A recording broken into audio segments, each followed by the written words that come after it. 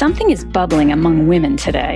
Women crave honest stories that entertain, motivate, and move them. Women want reinforcement that they are not alone in feeling the way that they do, and that they can feel good about their prospects. Stories and Strategies for Women podcast will share riveting stories about amazing women. I'm your host, Claudine Walk.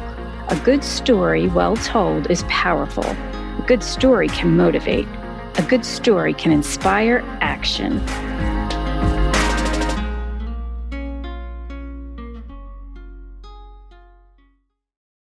We are excited to welcome a new sponsor.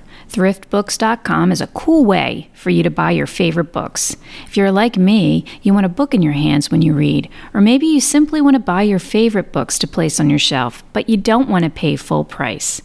ThriftBooks has the answer. Search used books at their online site, ThriftBooks.com. Books are reasonably priced, plus each purchase adds credits to your account, which you can apply to future purchases in their Reading Rewards program. You may even have enough credit for a free book. The nicest part is that you don't have to keep track. ThriftBooks keeps track for you and lets you know right at the point of purchase that credits are available for your use to apply on the spot. There's a link to thriftbooks.com in the show notes, or click the ad on my website, claudinewalk.com. Welcome to part 2 of our interview with Greg and Andrea Ferguson. Part 1 can be heard on episode 47. From that, it was a matter of, I don't care how uncomfortable you are, don't shift, right? I don't care if your arms are sore, you're not changing position, because all I needed was a branch to crack. You're in the water and you're done. You're just done. Well, so are you actually sitting on a branch? Yeah. You're sitting on a branch. And eventually had to stand to get out of the water. Yeah, because it kept rising and then it started to recess. There were people I know factually. I mean, they were in a tree, it busted, they got in the water, and they never came out. Oh my goodness.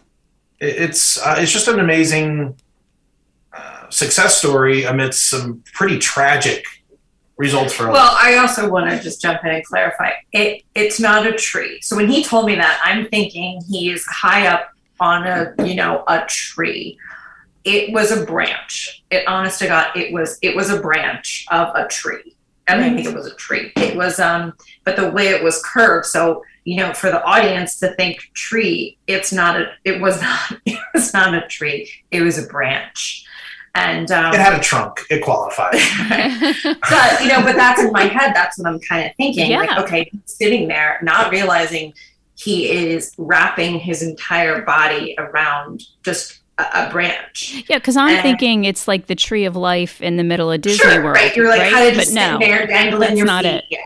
No, it's not. Well, and you've had the fortune of seeing the picture, so you can illustrate it better than anybody. I mean, it really was. It was a branch, and it was one of those, if you've ever been on the side of a creek and seen these trees that come out from the bank, right? Right. So imagine a creek is eroded down. You've got these big walls where the creek is running through, and then out of that wall is coming one of these big trees. And that's what it turns out it was.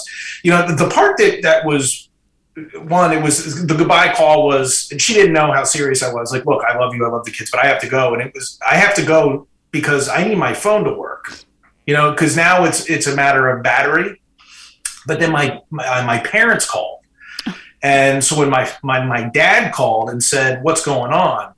Now I'm a dad, right? So now I've got a 7-year-old that, so I'm trying to imagine now, what would it be like to have a call with your son? And he says, Dad, I'm in trouble that I don't know if I can get out of this time, right? Like, this is, I remember saying to him, and he claims it's like burned into his brain, but it was, I don't remember exactly what I said, but it was more in the presence of, I don't know if I can get out of this one, right? I need help. I'm in serious, serious trouble, right?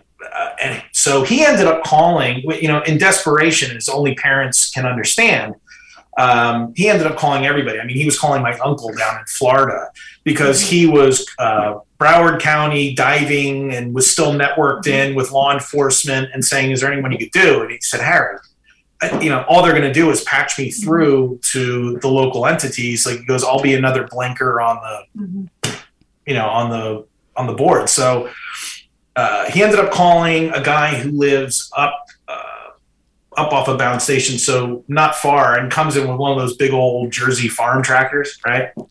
And basically told Scott Cozart, if there's anything you can do to go down there, it's apparently really bad down at this intersection. But if anything you can do to get down there, so he brought one of these big old tractors. Well, to kind of bring this all together, we should talk about the fake rescue, because that's where we're getting to. Yeah. So periodically, all the calls that have been going in, periodically people would come down into that area, and they would come in with spotlights, and they were EMS. Well, screaming. No one could hear me because of the wind and the rain and all that stuff. So they were all coming for that car that I had passed earlier, right? Where I had drifted by, and I guess there had been somebody in the car, and I was convinced that was a body recover. I was convinced that they were not alive. And so they kept yelling out, but then they would leave, right? So I'm screaming for help, and then they would leave. And so that's just the worst. When you think someone finally found you, and then they leave, yes. Right? So it turns out that they were all responding to calls at 202 and Queen Road. Everyone thought that I was the car that was pinned that I had passed early on in my voyage. Oh, I see. So now we've got Scott coming down. Right? My dad ended up, I had no idea this was going on. And this is now 10 o'clock at night. Mm-hmm. And the water had receded about 2 feet or so. But he comes down, and now they've got access to this car. And it turns out his name's Howard, and he did live. I was beyond certain that he was dead. They said that the water at that point was so strong that even when the fact that it was at knee height in this road, and I'm further down, they said was knocking them over. I mean, these are big guys. So it's just an unbelievable appreciation for how strong this can be. But Scott was the one to say, this ain't Greg. Right. And Howard says, there's another guy out here. He floated by me. You guys need to go find him. Thank goodness. He saw that. Howard didn't know that I had ditched the car, but he knew that a car had gone by and there was another rescue out there. So they started walking a tree line looking for this guy. And they finally got close enough where they could hear me screaming. And only then were they able to start the process of getting me out. And otherwise, it was going to be another 8 hours in this tree and waiting for the water to recess. So, it was a really bad night. So, Greg, what do you do in a tree for 3 hours? Hold on. Seriously, what's going through your head?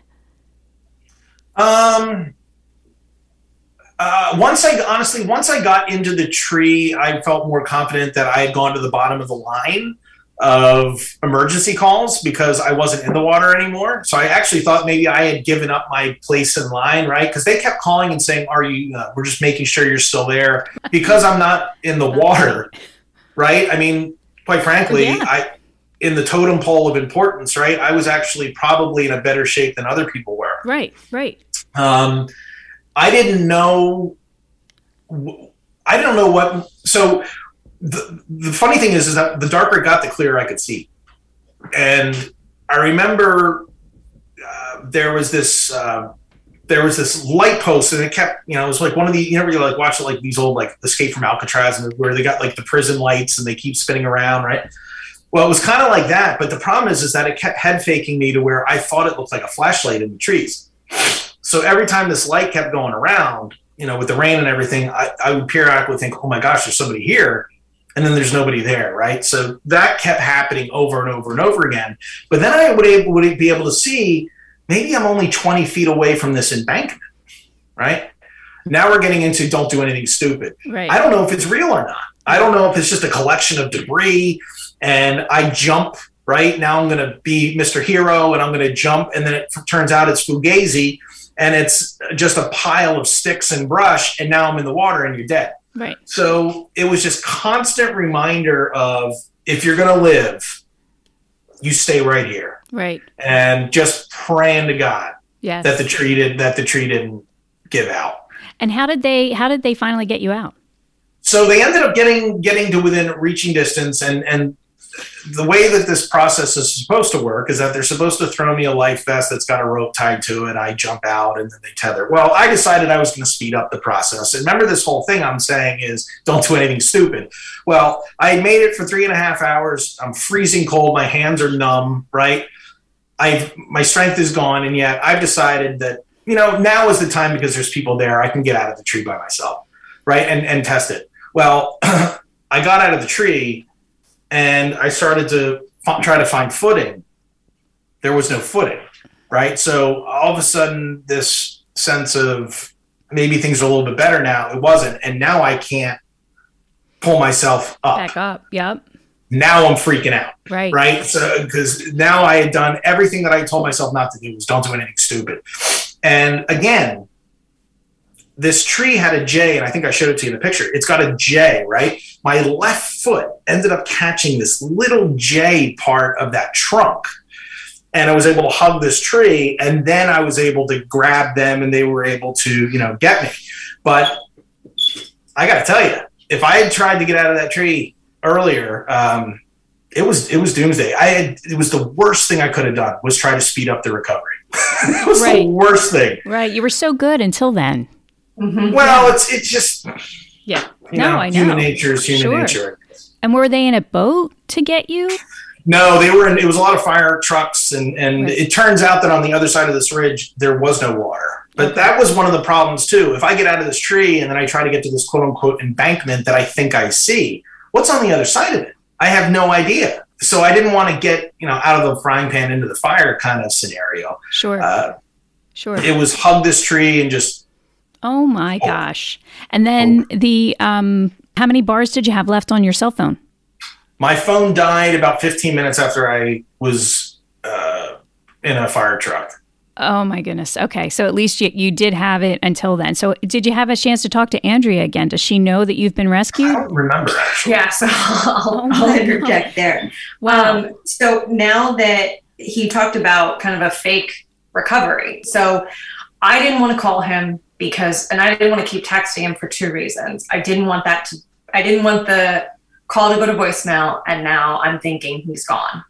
I didn't want the text to lag, because again, I don't know what's on the other side of that. I kind of so occasionally I would send him a text that would say, are you okay? And he would just say yes. And then he said, someone's here. And I was like, oh my God, thank God. A couple minutes go by, and I said, call me when, you're on land. I know he's on land, but, call me when you're safe. And I'd say, I don't know, 30 minutes go by, an hour go by. And are they there? And he said it wasn't them.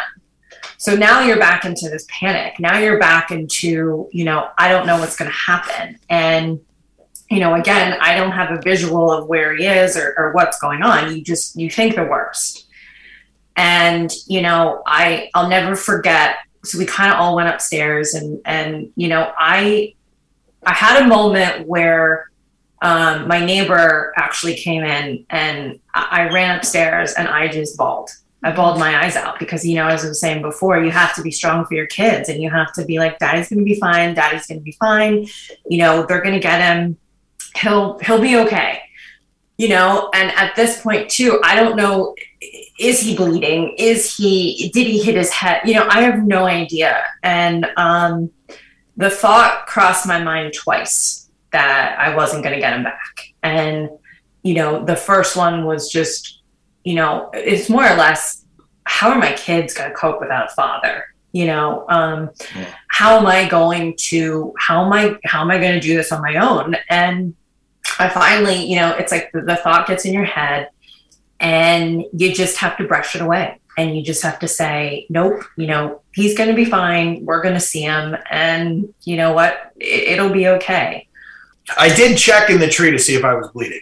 I remember looking at that because they asked me that. They said, are you cut? I remember looking for blood to be going into the water because I could not believe I could get into this situation and come out without a scratch, right? I mean, I ended up, my hands exploded into triple size, I guess. So if you read about floodwater, you find out there's a lot of really gross stuff in there. Yeah. And, it's, who knew, right?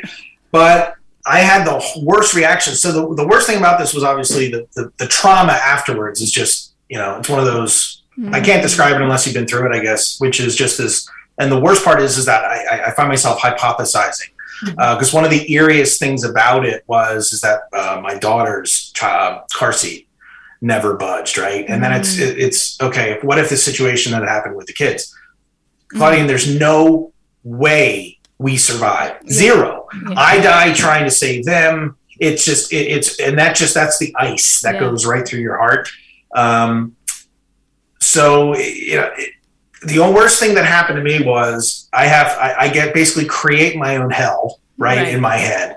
And then I ended up having, I had to get my ring resized. It was, my hands literally puffed up to double because of the bacteria in the water. Wow. Which was really gross and really bad itching. But I didn't come out with a broken bone. I didn't come out with a gash. I mean, it's really incredible. Everything went perfect. If you don't believe in miracles, this is a miracle beyond miracles. I mean, just to hear it from start to finish and, to come out of this, the only thing that happened was, we lost a car. Right. Right. But the car was, I mean, he said before, if he would have stayed in the car ended up, about 500 yards past where he even was on the tree.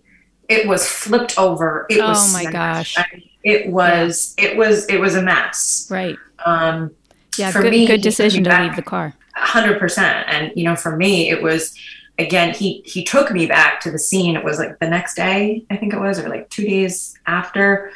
And for me, that was the worst because, now you see the car and you see where he was, and it was just, it was bad, but then it also kind of painted that visual of the worst case scenario in my head. Now I can actually visualize, okay, this is where he was. This is what was going on. And that call, I'll never forget that call where he said, I'm safe, I'm fine. And I mean, that was just, and my son, he called, this in typical Greg fashion, right? He did call me during the tree and he goes, well, this wasn't the night I expected. And I was ready to just, if I was with him, I would have smacked him. Let's not play this off. This is very serious. And, just getting that call and being able to tell my son, Daddy's okay. Yeah. Daddy's okay. And I wish that he was able to, come back with us that night. We were just anticipating that. And, I'm thinking, is he going to have to go to the hospital? Are they going to take him to the hospital? Am I going to go to the hospital? Because even at this point around our house, I couldn't get out of our house. Right. The roads are still flooded. I mean, everything was bad. And, I mean, it just, like I said, it's just an absolute miracle. Absolute miracle. So you were able to have a homecoming that night?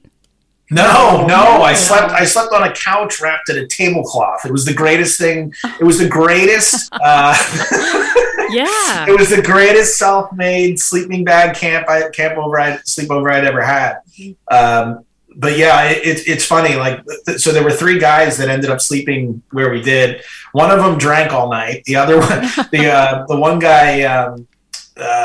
one guy just stared at the ceiling, and I was the one that just knocked out. I get, everyone reacts to things differently, but sure. And this was Hunterdon Emergency saved you. Yeah. So it was West Amwell Fire and Rescue. Nice. Because we kind of go back to the beginning, that it was the worst area that was hit because nobody could get from Jersey to Pennsylvania and vice versa, from Pennsylvania to Jersey. We found out other friends that were in kind of that Ringos area. They had to spend the night. So there was no way that he was coming back to us that night. So we had a nice reunion the next morning. Oh, thank goodness. Wow. Okay. So Greg, tell us, did it change your life? And if so, how, if you want to share that with us? And the listening audience. I think if you ask anybody if you've ever been in a situation that legitimately threatened, so I yes, it changed in the sense that for a while there, a 30-yard pitch shot on a golf course wasn't so scary. Perspective. All of a sudden, making bogey was not a big deal. So that certainly contributed. I think I tell my kids every time I leave, I love them. I try to, because again, that's if I don't know how many people are going to listen to this, but the only thing I'll tell you is that, and there's so many points of evidence. You just never know. You just never know. You could leave, kiss goodbye, I'm running to the store, and all of a sudden you're in a tree. And but it happens in so many different ways, and I think what happened is that I think there's just a genuine appreciation that I don't think you can have or understand, and I just implore people to don't sweat the small stuff. It's just that's, if I was going to say how did it change me, there is a piece of me that is less reactive to stuff that just doesn't matter. Yep. It's just a car, it's just a house, but you only get one. Sure. You only get one of these, and yep. So yeah, I think I've come out with appreciation, and look, I'm destined now. I'm clearly destined to do great things, because if I'm going to be plucked out of obscurity and saved, I was just watching Saving Private Ryan. I remember he goes, this Ryan better be something, he better invent the longer lasting light bulb or something. So now I've got this burden on me, Claudine, to do something better for mankind. So absolutely. How about you, Andrea? Did it change your life in any way? Are you nicer to Greg no, I'm just kidding. Honestly, it just, to his point, you never know how your life could change in an instant. Mm-hmm. You can't go through life fearing that. I think for me, the worst thing that could happen happened, in the sense that I didn't know if my husband was going to come back. It was, so as much as I can say that I've been through it, I have been through that. I hope to God I never have to go through that again.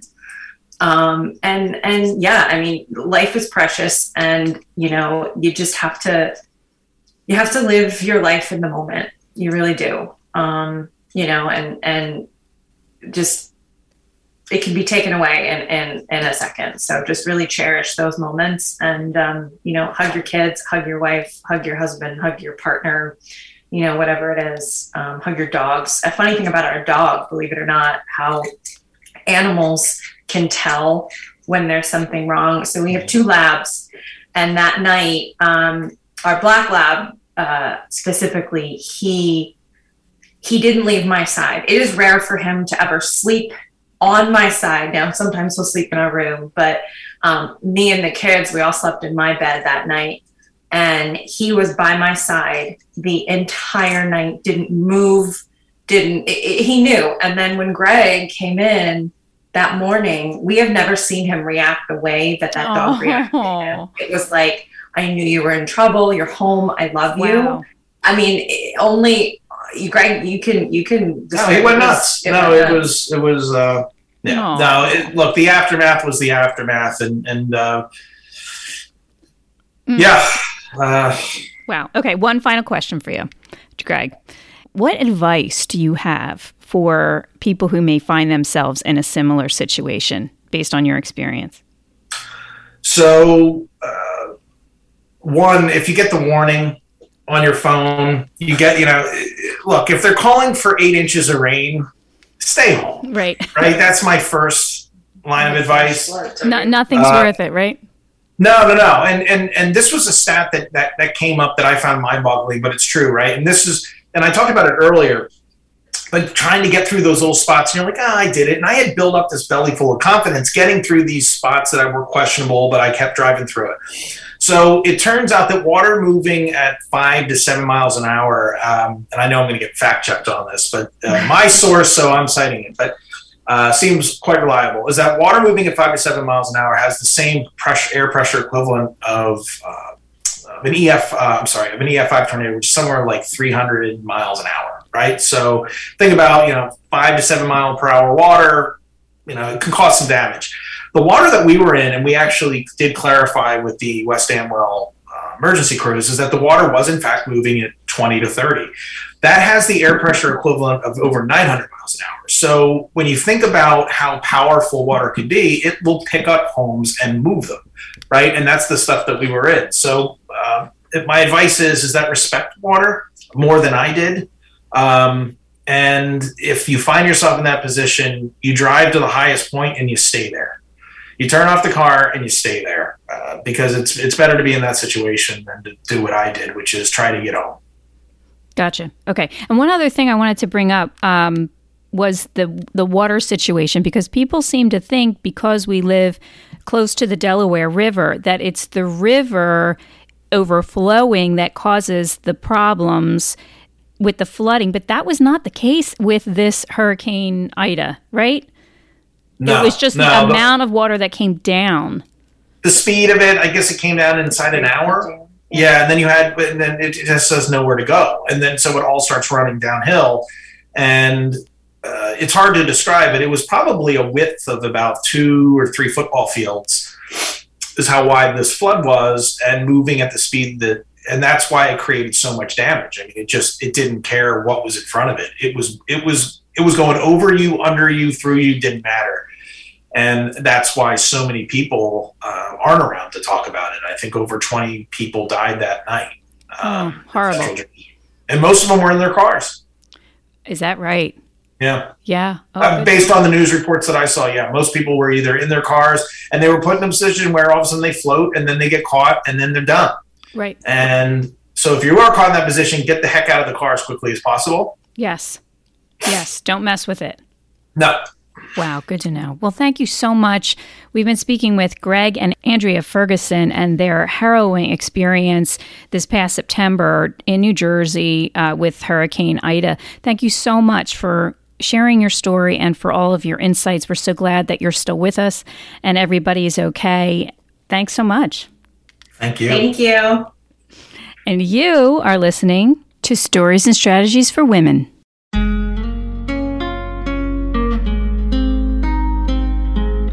You're listening to Stories and Strategies for Women podcast. If you like what you hear, please subscribe and leave us a review. Visit me at my website, ClaudineWalk.com.